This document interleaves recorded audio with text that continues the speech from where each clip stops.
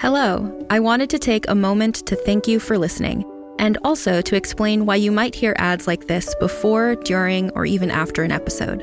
We're a small but mighty team here at Realm, and to help fund our shows, we promote products or services that we think you'd enjoy from a variety of sponsors. If any of our ads interest you, one of the best ways to support us is by visiting the link or using the promo code in the ad.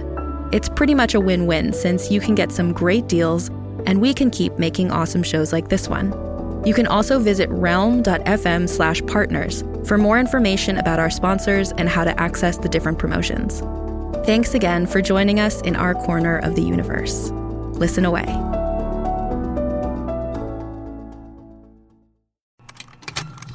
Contained herein are the heresies of Radolf Burntwine, erstwhile monk turned traveling medical investigator.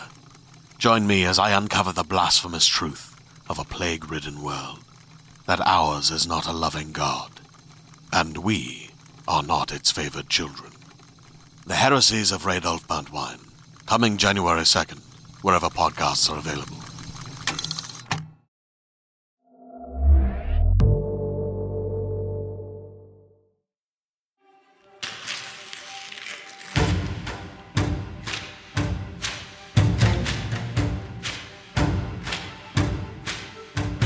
Realm presents Bookburners, Season 2, Episode 3.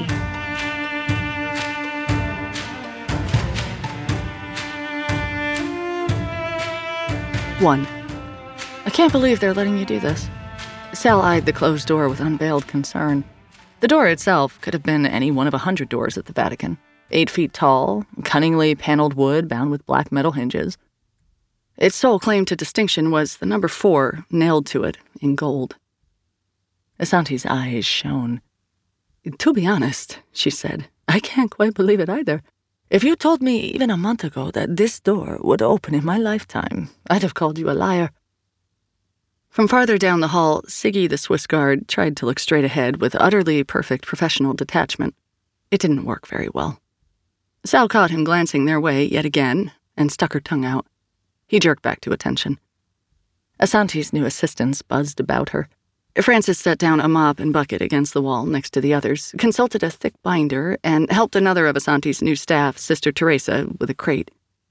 The junior librarians had already filled the hallway with an army's worth of cleaning and archival supplies, brooms, cleaning fluids, feather dusters. Asante held a caddy filled with an assortment of soft cloths, gloves, and tiny brushes. The usual accoutrements, Sal suspected, for entering a room that had been closed off for a few hundred years. And a tiny velvet sack full of antique silver crosses, because this was no ordinary library they were walking into.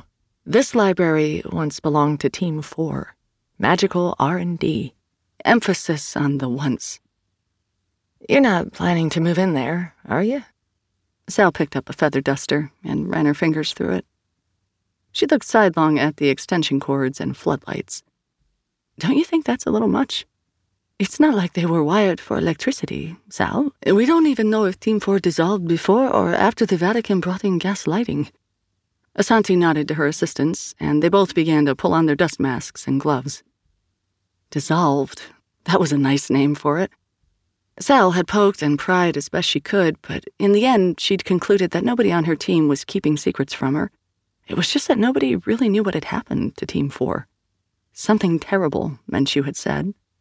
But there were a lot of kinds of terrible, ranging from they accidentally summoned a demon that ate the whole team, all the way up to that's why nobody lives in Atlantis anymore.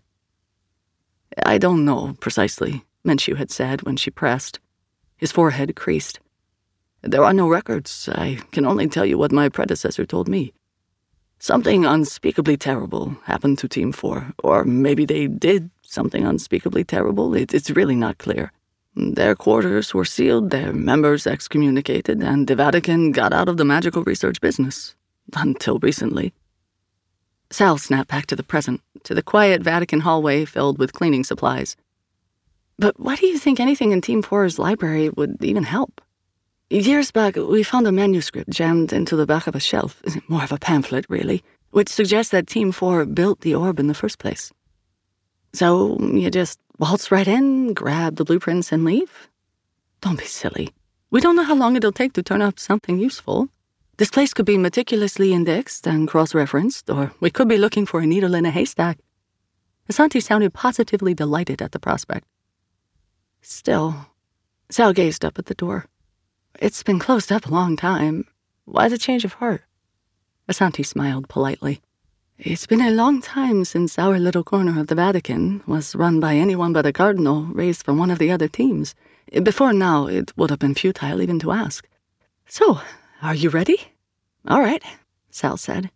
She bounced on the balls of her feet. Let's see what Team 4 left behind. Asanti took a key from her pocket. It was a heavy, ornate thing made of gold and iron twined together.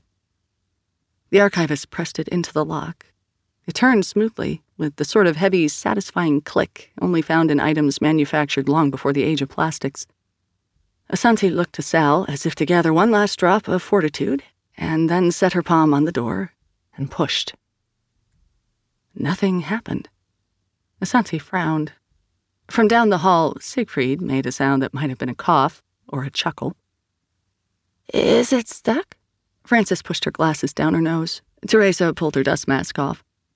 It's been closed for hundreds of years, Sal said, and everybody's tried to pretend the place doesn't exist. Just a bit of rust.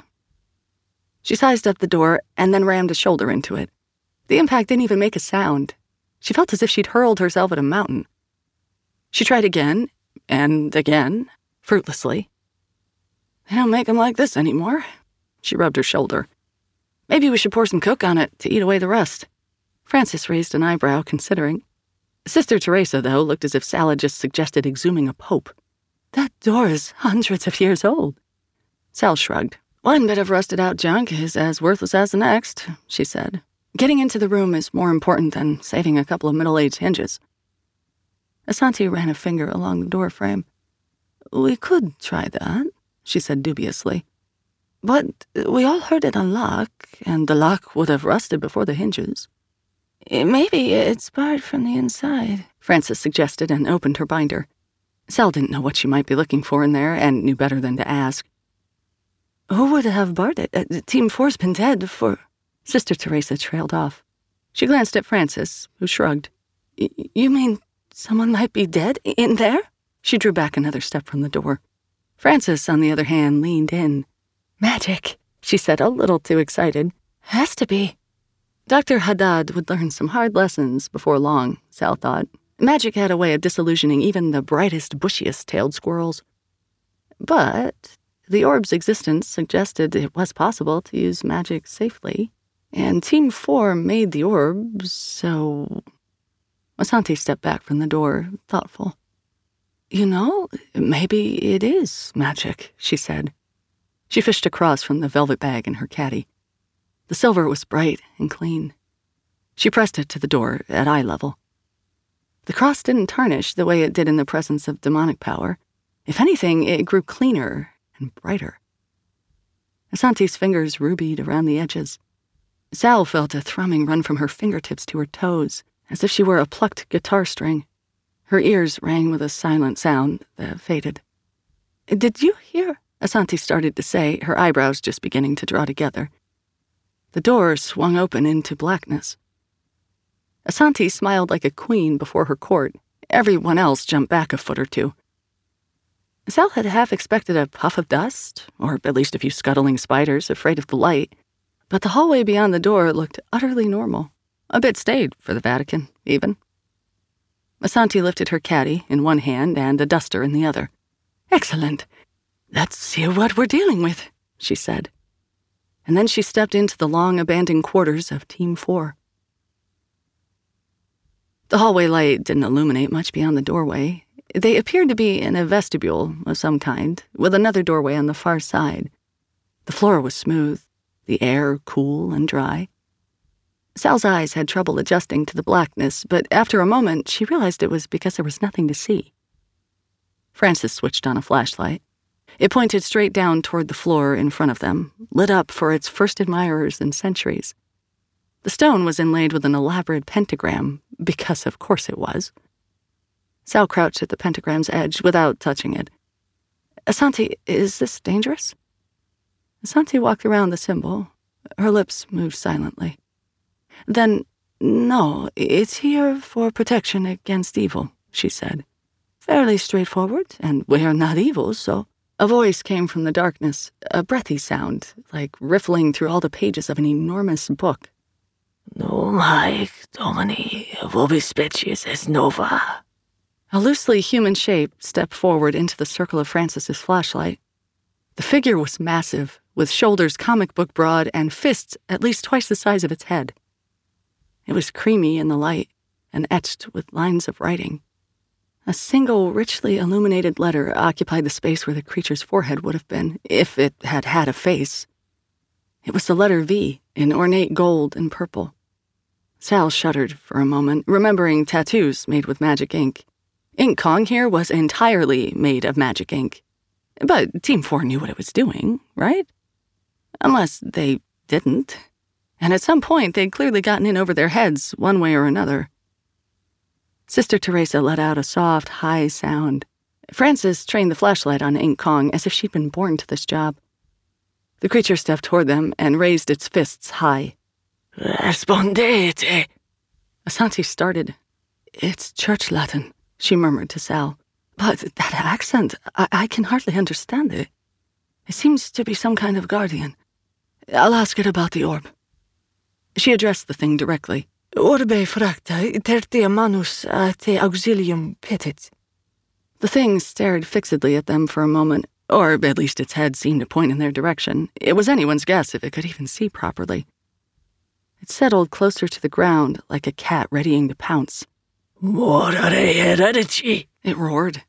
And then a dozen things happened all at once. Asanti stepped back, stumbled, and fell. Ink Kong leaped. On its way up, it turned into a whirlwind of pages. Francis dropped her flashlight. It rolled away under something or over something and vanished. Teresa screamed high and loud. Sal sprang in front of Asanti to protect her from this paper monster. Ink Kong landed, reassembled, and punched.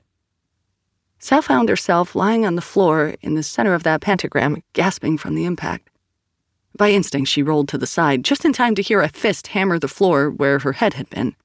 It sounded like a solid block of wood striking rock. Ink Kong caught Sal's ankle with an enormous hand. She kicked out. The thing didn't even try to duck. Her foot struck its head and rebounded, leaving as little damage to Kong as if she'd kicked a 100-year-old oak. She snapped her cross from its chain and twisted up to press it to the hand that held her. Ink Kong plucked the cross from Sal's fingers. A mouth appeared in his face like a book falling open. The creature ate the cross, then pulled its fist back to deliver a punch Sal was sure would be the last. And then there was a sudden cold shock. Sal realized she was wet. Ink Kong was even wetter, the ink smearing across its surface and dripping onto her face. Francis stood a few feet away, holding an empty bucket. Sal scrabbled at the fingers surrounding her ankle, and this time pieces of them came away in big, wet clumps. "Again," she shouted. "Get its head!" Ink Kong punched at Sal once more, but this time she kicked free and regained her feet. Asanti grabbed another bucket from where Teresa had let it fall and tossed the bucket over Ink Kong's head. Sal dodged around the creature, leapt on its back, and then, using teeth and fingernails, she shredded the thing. It grappled with her, thrashing, but it had trouble controlling its ruined fingers. As each scrap came away, it lost speed and power. Scient Domini, it gasped. Finally, Sal knelt, panting, over a pile of lifeless papier-mâché, her hands coated and sticky. "Well," she said at last, "that was something." "Thank you," Asanti said. She stared at the mound of wet paper scraps. "Are you all right?" "Fine." Sal straightened up. "I guess you can start whatever it is you meant to do in here, then." Teresa bit her lip, then nudged the remains of the paper monster into a garbage bag with a broom handle. She silently fished out Sal's cross and offered it back. Thanks, but maybe I'll use another one until that can be cleaned off," Sal said. "I want lights in that doorway to show us those stairs going down," Asanti told Francis. "We need to get a good look at what we're dealing with." Francis heaved one of the floodlights across the foyer, careful not to drag it and scratch at the floor. "I'm sorry I dropped the flashlight, Dr. Asanti." "Don't mention it," Asanti said, patting the other woman on the shoulder. "More wonders in heaven and earth, Francis." "What do you think that was?" Sal asked Asanti. A construct, maybe, like the Hans Homunculus or Mr. Norse's servant. It would make sense for Team 4 not to leave their work unprotected.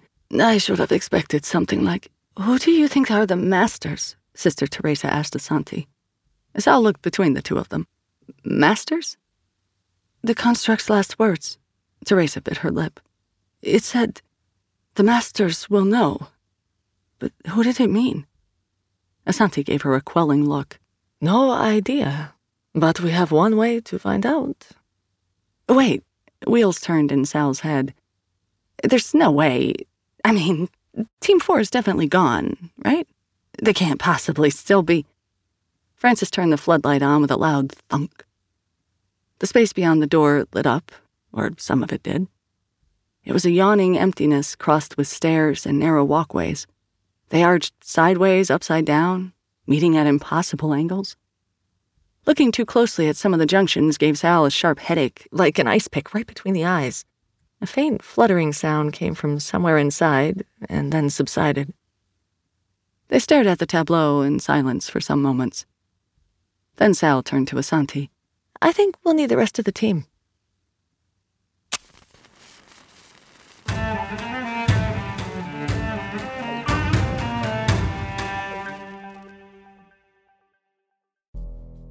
We can imagine many potential futures. Some serve as inspiration, others, warnings.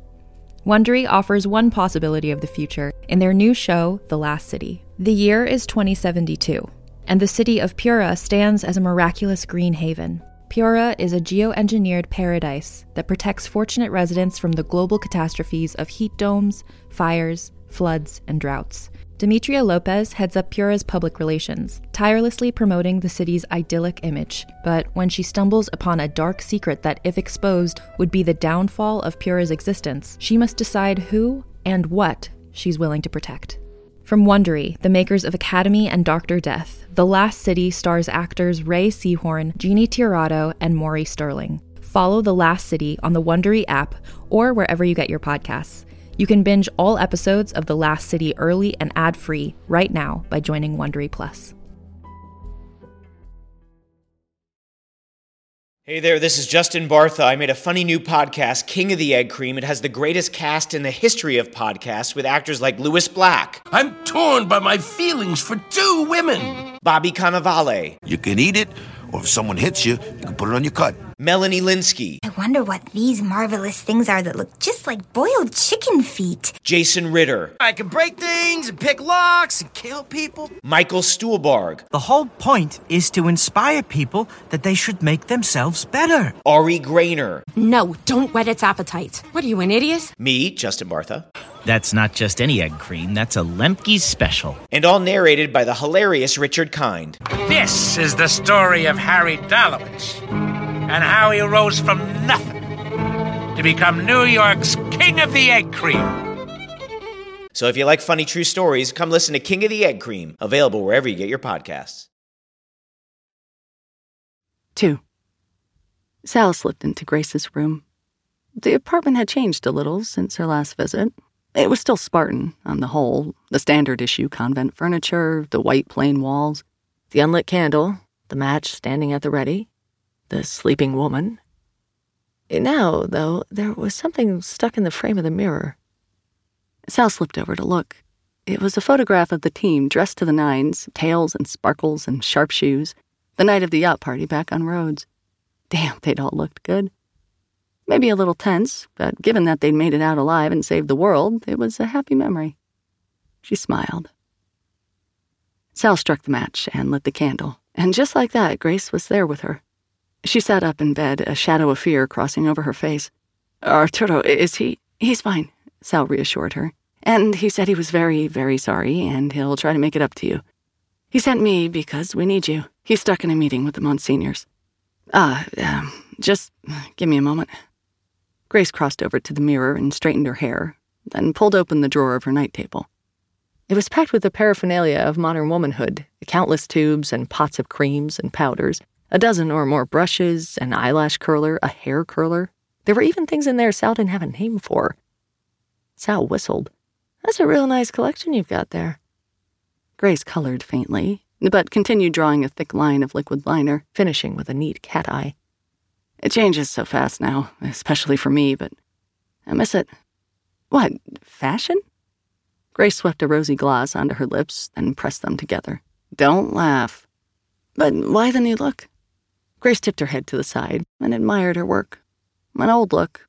I've lost enough time on wishful thinking and feeling sorry for myself. However much time I have, I'll spend it being myself. They found Liam and Asante waiting in the hall outside the Team 4 door. Francis and Teresa were halfway to Team 3's door, whispering to each other. Or rather, Sister Teresa was whispering to Francis, and Francis was determinedly not looking at Liam. Interesting. So, had Teresa noticed Dr. Haddad, noticing Liam? Sal couldn't blame her, if so. The man was good-looking. All that luminous skin, and he certainly kept in shape. A good thing their brief fling had ended, and Sal wasn't the jealous type. She was so unjealous, in fact, that she favored Liam with an excessively warm smile. "What?" he asked. "Nothing. Where are the others?" Menchu joined them a moment later. The dark circles under his eyes had darkened the last few weeks, probably from the growing frequency of those meetings with the Monsignors. Dealing with the cascade of consequences of Team 2's fall from grace, no doubt. Menchu almost covered his double-take at Grace's makeup. "You slept well?" he asked her. "Fine, Arturo." She raised her chin, defiant. A wing of hair escaped to veil her cheek. Liam cleared his throat.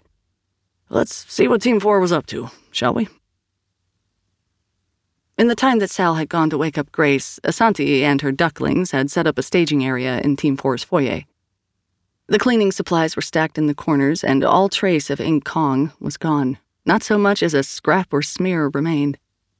Sal picked up a flashlight and some batteries and passed more on to the others. Father Menchu stared into the floodlit, non-Euclidean landscape beyond the far door. He looked grim, his jaw clenched. "You were right to call in the whole team." The chamber was dark and vast. Tiny lights twinkled in the expanse, then vanished. There was only one constant in all that space, a golden beacon shining warm and bright from deep within the maze of twisting stairways. "This," Liam said, "is definitely not what I expected." He stared into Team 4's chamber, or whatever it was, his nostrils flaring. "I thought it would be like a lab, you know? Flasks and tubes and jars with pickled demons inside." "I would at least have expected some books," Asante said. "Where are all the books? Where is all the anything?" Sal asked. "Or is this whole place just made of stairs?" "Only one way to find out." Asante stepped through the door, her flashlight cutting a wedge for them to follow. The rest trooped behind her, down a blessedly straight flight of steps. They were stone at first, but soon changed to wrought iron. There was no dust, Sal realized. No rust. The place was pristine. A shriek came from behind them. They turned back to see Sister Teresa silhouetted in the floodlight, waving at them wildly. She was also standing at a 70-degree angle, and so was the floodlight and the door. The flight of stairs had looped around without them even noticing. "Oh, wait, there's one more thing to take care of." Menchu went halfway back up. Sal's stomach twisted in synchrony with Menchu's progress. "We don't know what we might stir up in here that could escape into the Vatican," he told the assistants. "Go back out, close the door, and wait for us in the hall. If you hear or see anything out of the ordinary, alert Team 1, no matter how insignificant it might seem." He paused. "If we don't come back in, let's call it 1 hour, then tell Monsignor Anjuli." "Who will also call Team 1, Sal said. "Perhaps, or perhaps he'd decide that a rescue mission would be unwise." Menchu folded his arms. Sister Teresa looked set to object, but Francis placed one hand on her arm, said, "We'll do it," and backed the nun out into the hall. Francis's glasses glittered in the hallway lights before she shut the door into the Vatican. "The clock is ticking," Menchu said. He turned and followed his team into the darkness. A scurrying noise came from somewhere outside their sweeping cones of light. "Rats," Grace said. It sounded like metal. Sal shone her light toward the source of the noise, but saw only spider webs. "This can't exist under the Vatican, can it?" Liam asked. "I mean, if this were really here, our archives would be—" He shone a light off to the side. In this big empty spot right here, where there are more stairs. Big surprise. Manchu took a deep breath. Well, he said, we knew coming into this that Team 4 worked with magic. Stay alert and let's stay close together. We don't know what kinds of traps might be waiting here for the unwary trespasser. We're not trespassers, Asanti protested. We're rightful society representatives. We belong here. And what did the construct think about that? Liam asked. There was a silence. This is not right. Liam stabbed at what might or might not have been the floor with his flashlight beam. He looked over the edge of a landing. The stairs were a little too narrow for comfort, a little too steep, and the fall led to far too much of nothing at all. They could have at least put rails in, he added, a bit plaintive. His voice didn't echo off the walls like it did in their own quarters. Here, the sound was simply swallowed up by the darkness. Sal heard a faint sound like fluttering, or maybe it was her own blood rushing in her ears. I guess building codes weren't invented yet, Sal told him. She didn't look over the edge. In fact, some parts of the Bible describe building codes, Asanti said, including putting rails around the top of a flat roof so nobody can fall off. Good to know. Sal stared straight at her feet. 1 step, 2 steps, doing her level best to stay in the exact center of the staircase. Everyone check your shoelaces, they're all tied, okay? Liam snorted from behind her. Up ahead, Grace asked, "Where are we going?" She looked at the stairs passing over their heads. And how do we get there? The only landmark I see is that light. Asanti faced the golden beacon, glowing steadily and impossibly far away. We should try to figure out how to get there. Sal chanced to look across at a spiral stair a stone's throw away. Her stomach teetered, but she clamped it down. No time for that. She had a job to do. Should we go back and get ropes? Mountain climbing gear? In here, maybe gravity is what Team 4 says it is. Asanti trained her flashlight straight up and straight down. Neither ceiling nor floor was visible. It was as though these twisting stairways had been constructed in a void. And then they hit a wide platform where 4 sets of stairs led up and down in all directions. A web stretched between the 2 upbound staircases, reaching so far overhead that they couldn't see the whole thing with their flashlights. So that's exciting. Liam craned his neck to look at the set of steps passing 20 feet overhead. How are we supposed to search this place to find what we need? Or get out, he didn't say. Breadcrumbs, Sal joked. It doesn't look like we'll be able to draw a map, Manchu mused. Not one that would make sense. How did Team 4 find their way around this place? Sal asked. We can't be sure that they did. Asanti nodded again at the small sun. There aren't any reliable records of what happened to them, just centuries-old rumor and speculation. For all we know, this is the terrible thing that happened to them. Or perhaps they did it on purpose. There was a fluttering sound. It grew louder and closer from the moment they first heard it. A flock of something winged, darted, and swirled around a set of distant stairs. Grace shone her light at the creatures, but the shapes were too far out of range and too erratic to get a good look. They dipped and curved behind another stairway, then down, far below the platform the team stood upon. What are those things? Sal asked, nervous, but trying to keep it out of her voice. Bats? Demons, Liam suggested. He ran a knuckle under his earlobe. We really shouldn't be surprised to find demons here. I mean, there has to be a demon someplace to explain all this, right? Grace frowned at the flock. I don't think they're demons. The flock burst up from beneath them. Wings beat at their shoulders, an endless stream swarmed around their heads and passed. Bats! Sal covered her head with her arms and crouched low to stay out of the way. Liam and Manchu ducked down beside her. Grace, on the other hand, leaned out over the emptiness so far Sal was sure she must fall into the void, and snatched one of the things from midair. Then she held it out in 2 hands with mingled distaste and bewilderment as the rest passed by and vanished. Not bats. Books. It was a book, yes. A book twitching and struggling as if it were alive. The team exchanged horrified glances. Grace, are you... Grace frowned at the pages. It's not a magic book, at least I don't think so. It's Pope's An Essay on Man. The book trembled in her hands and emitted a terrible keening sound. Should we bag it? Sal asked. Manchu pointed to the receding flock. I don't think there are enough bags in the world for this place. One of the dim lights in the darkness brightened and lowered toward them from somewhere not quite overhead.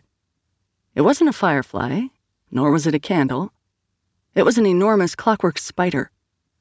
The spider was easily the size of a pony, but despite that, it hung from a strand of webbing fine enough that it slipped in and out of visibility. 8 eyes refracted the flashlight beams. Its legs and thorax were brass and crystal. The light glinted off razor-tipped legs and mandibles. Its glittering body held a sloshing reservoir of milky fluid glowing faintly in the dimness.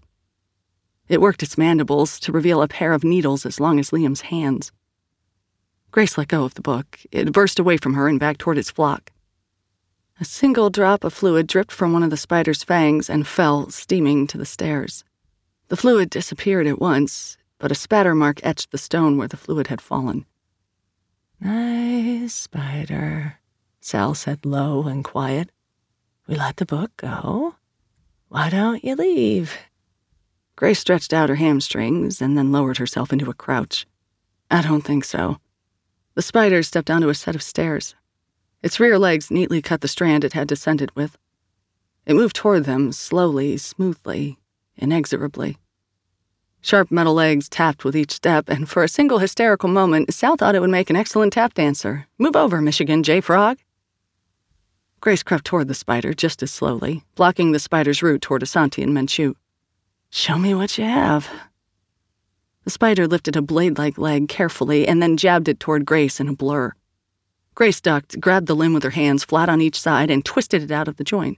It came loose and fell clattering to the floor. Liam and Sal circled the spider from opposite directions, looking for an opening. How, Sal wondered, are you supposed to grapple with something basically made out of razor blades? Liam took off his jacket and put it on backwards, with the sleeves hanging over his hands. Ah, like that. Sal did the same with her hoodie. The thick fabric wouldn't be razor-proof, but it was better than nothing. The spider made no sound of distress or anger. It slashed toward Grace with another leg, and this time caught her in the shoulder and knocked her down. It lowered its fangs for the kill. Liam grabbed at a hind leg and pulled, but it didn't come away. The spider shook the leg like it was trying to get something off its shoe. Grace rolled under the spider's abdomen, then twisted another leg away. She scurried off to the side, holding the limb in 2 hands like a baseball bat. Menchu pulled Asanti back to the edge of the platform, farther out of danger. The spider turned toward Grace, meticulous, seemingly unhampered by its recent amputation. Grace used its own leg to bash it in the face. 2 crystal eyes shattered on the first blow. Blood streamed down Grace's wrists from where her hands gripped the metal. She swung a second time. Another eye popped out and rolled off the side of the platform. Grace swung the spider's leg a third time, now a little lower. One of the spider's fangs snapped off at the root. Venom began to drip from it. But the leg had snapped too, leaving Grace holding only a twisted stub of metal. The spider settled low on its remaining legs, opened its mandibles wide, and jetted a fine spray of venom toward Grace. She turned her face away, blocked the spray with her arm and with its leg, but everything the spray touched sizzled. Grace dropped the remnants of the broken spider leg, darted forward, and twisted off another, as easy for her as twisting the cap off a bottle of soda. Sal lunged toward the spider and grabbed one of the thing's legs with her hoodie-wrapped hands. She tried to twist like Grace had, but she wasn't strong enough to pull the joint free. The fabric of her hoodie started coming apart where it met the edge of the blade. The spider lurched and tried to kick Sal away. Grace grunted, then bashed the thing a few more times with her new weapon. This leg proved a little more durable. The head of the spider sported deep dents, and showers of flaked brass fell away. Venom drooled from its bent mandibles in a steady flow. Smoke billowed up from where the fluid fell. "Push it!" Sal shouted. Grace stepped back, and then Liam and Sal shoved the spider in unison. The spider fell forward into the growing puddle of its own poison. It twitched wildly, as dying bugs do. Grace twisted off a 4th leg, a 5th. She flung them away into the darkness. The spider stilled. "I think we're about done here," Liam said mildly. He put his jacket back on the right way while Grace finished dismantling the spider's machinery. Sal and Liam grabbed their flashlights again. Menchu hurried to Grace's side, frowning over the already healing cuts on her hands. "And stay out." Grace kicked the reservoir of milky venom over the edge. Asanti watched it fall with some regret. "I would have liked to get a better look." She bent to examine one of the remaining spider legs instead. "Are you all right?" Sal asked Grace. Grace wiped the blood from her hands onto her pants. Piece of cake. There was a sharp click, so sharp it made Sal's fillings hurt. The world twisted and came apart into pieces. The place where Liam and Sal stood turned sideways and disappeared into a pocket of nothingness. The platform where Grace, Arturo, and Asante stood reassembled in a new configuration. But Liam and Sal fell into the void.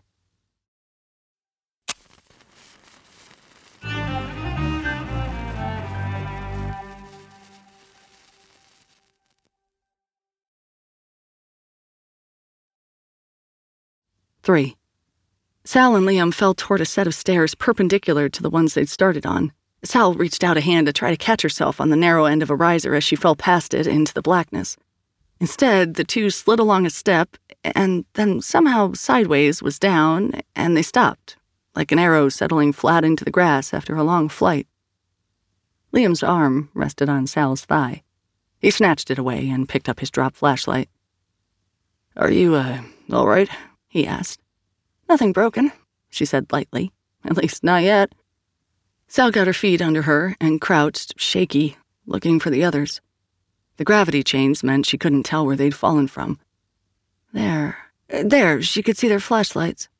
From where she stood, it looked like they were sticking straight out from a wall. Hey, over here," Sal called. "Are you all right?" Menchu's voice was faint. "Can you get back up to us?"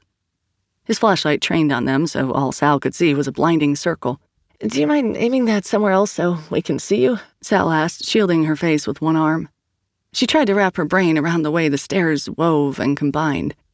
"I don't think we can get to you from here," she said. Liam stood up beside her.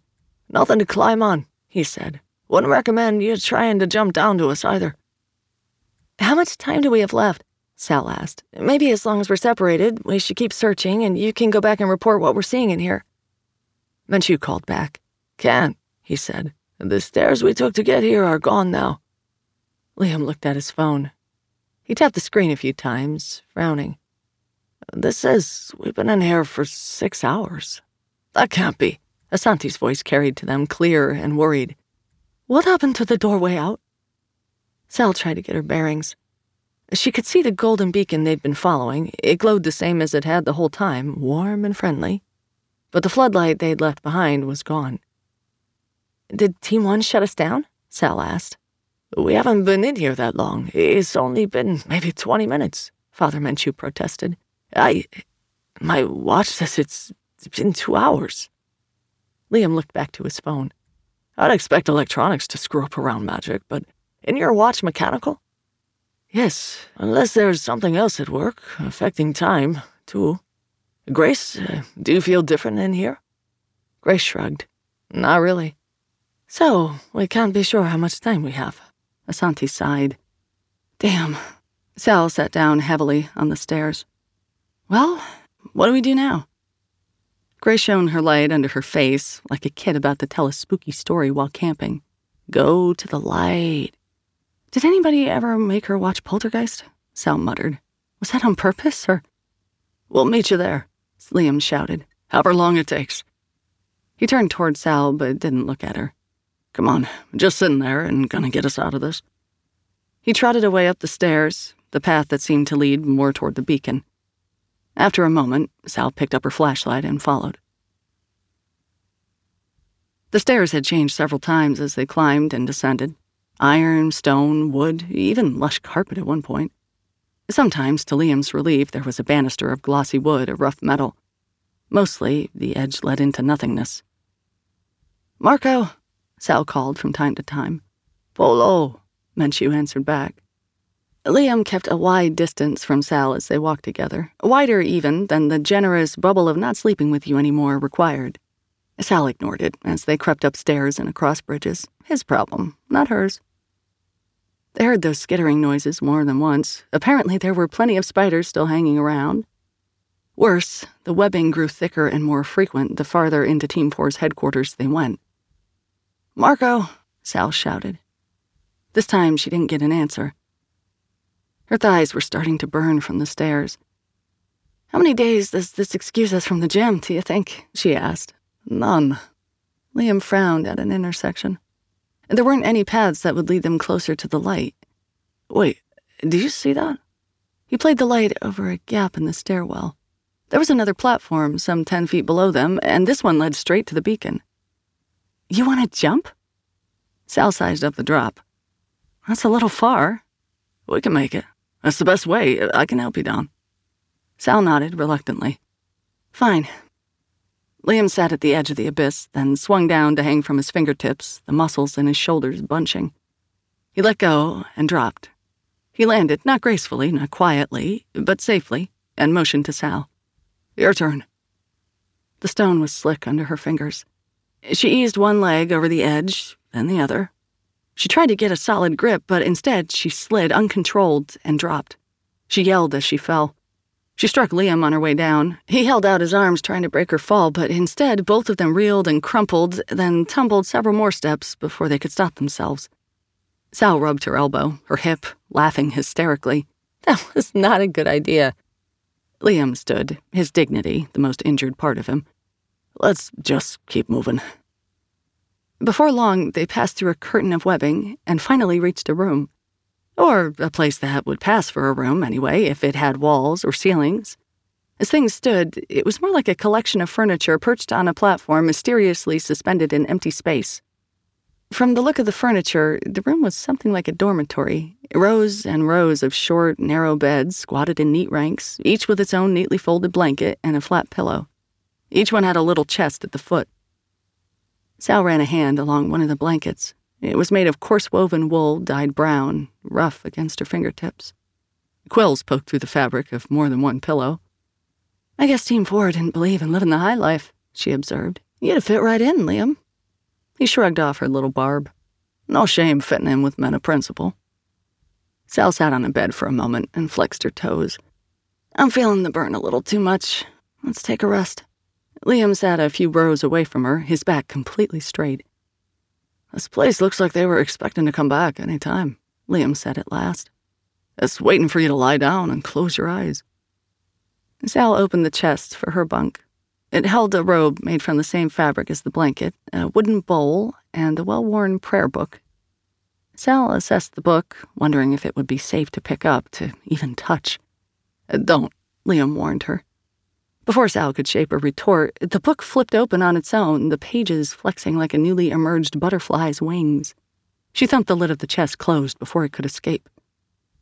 They stared at each other for a moment, their silence punctuated by the tapping sounds of the book trying to escape and fly to join its migrating kindred.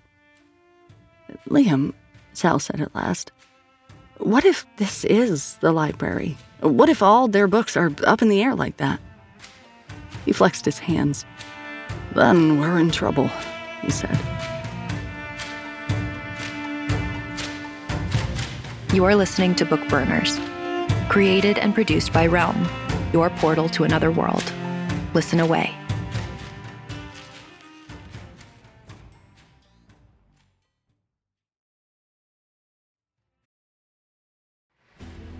Many of us have heard of the legend of Zorro, but you may be less familiar with Joaquin Murrieta, the very real man behind the legend. Realm's newest podcast, Blood and Gold, starring Emmy-nominated actor Richard Cabral, tells Joaquin's tale. To some, he was a hero. To others, a villain. But before all the action, Joaquin Murrieta was just a young man in love who believed anything was possible. When the irresistible dream of the California gold rush quickly turns into his nightmare, Joaquin takes up the life of an outlaw, one determined to strike back at his oppressors and become a leader and avenger for his people. For fans of Deadwood and Desperado, Blood and Gold is a Western legend that provides an important perspective on events in American history. It's based on a novel of the same name that was co-written by Peter Murrieta, one of Joaquin Murrieta's descendants. Learn more about Blood and Gold at realm.fm, and be sure to listen and subscribe wherever you get your podcasts.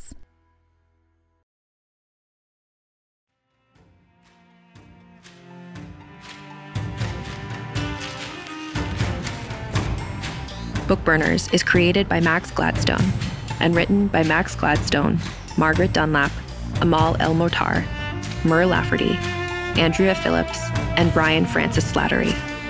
Executive produced by Molly Barton and Julian Yap. Performed by Xe Sands. Audio production by Amanda Rose Smith, with additional editing by Corey Barton. Original theme by Hashem Asadolahi. Featuring Jody Redditch-Ferber and mixed by Justin Morel. Cover art by Annie Wu. Executive in charge for Realm, Mary Asadolahi. Find more shows like Book Burners by following Realm on Apple Podcasts, Spotify, or at realm.fm.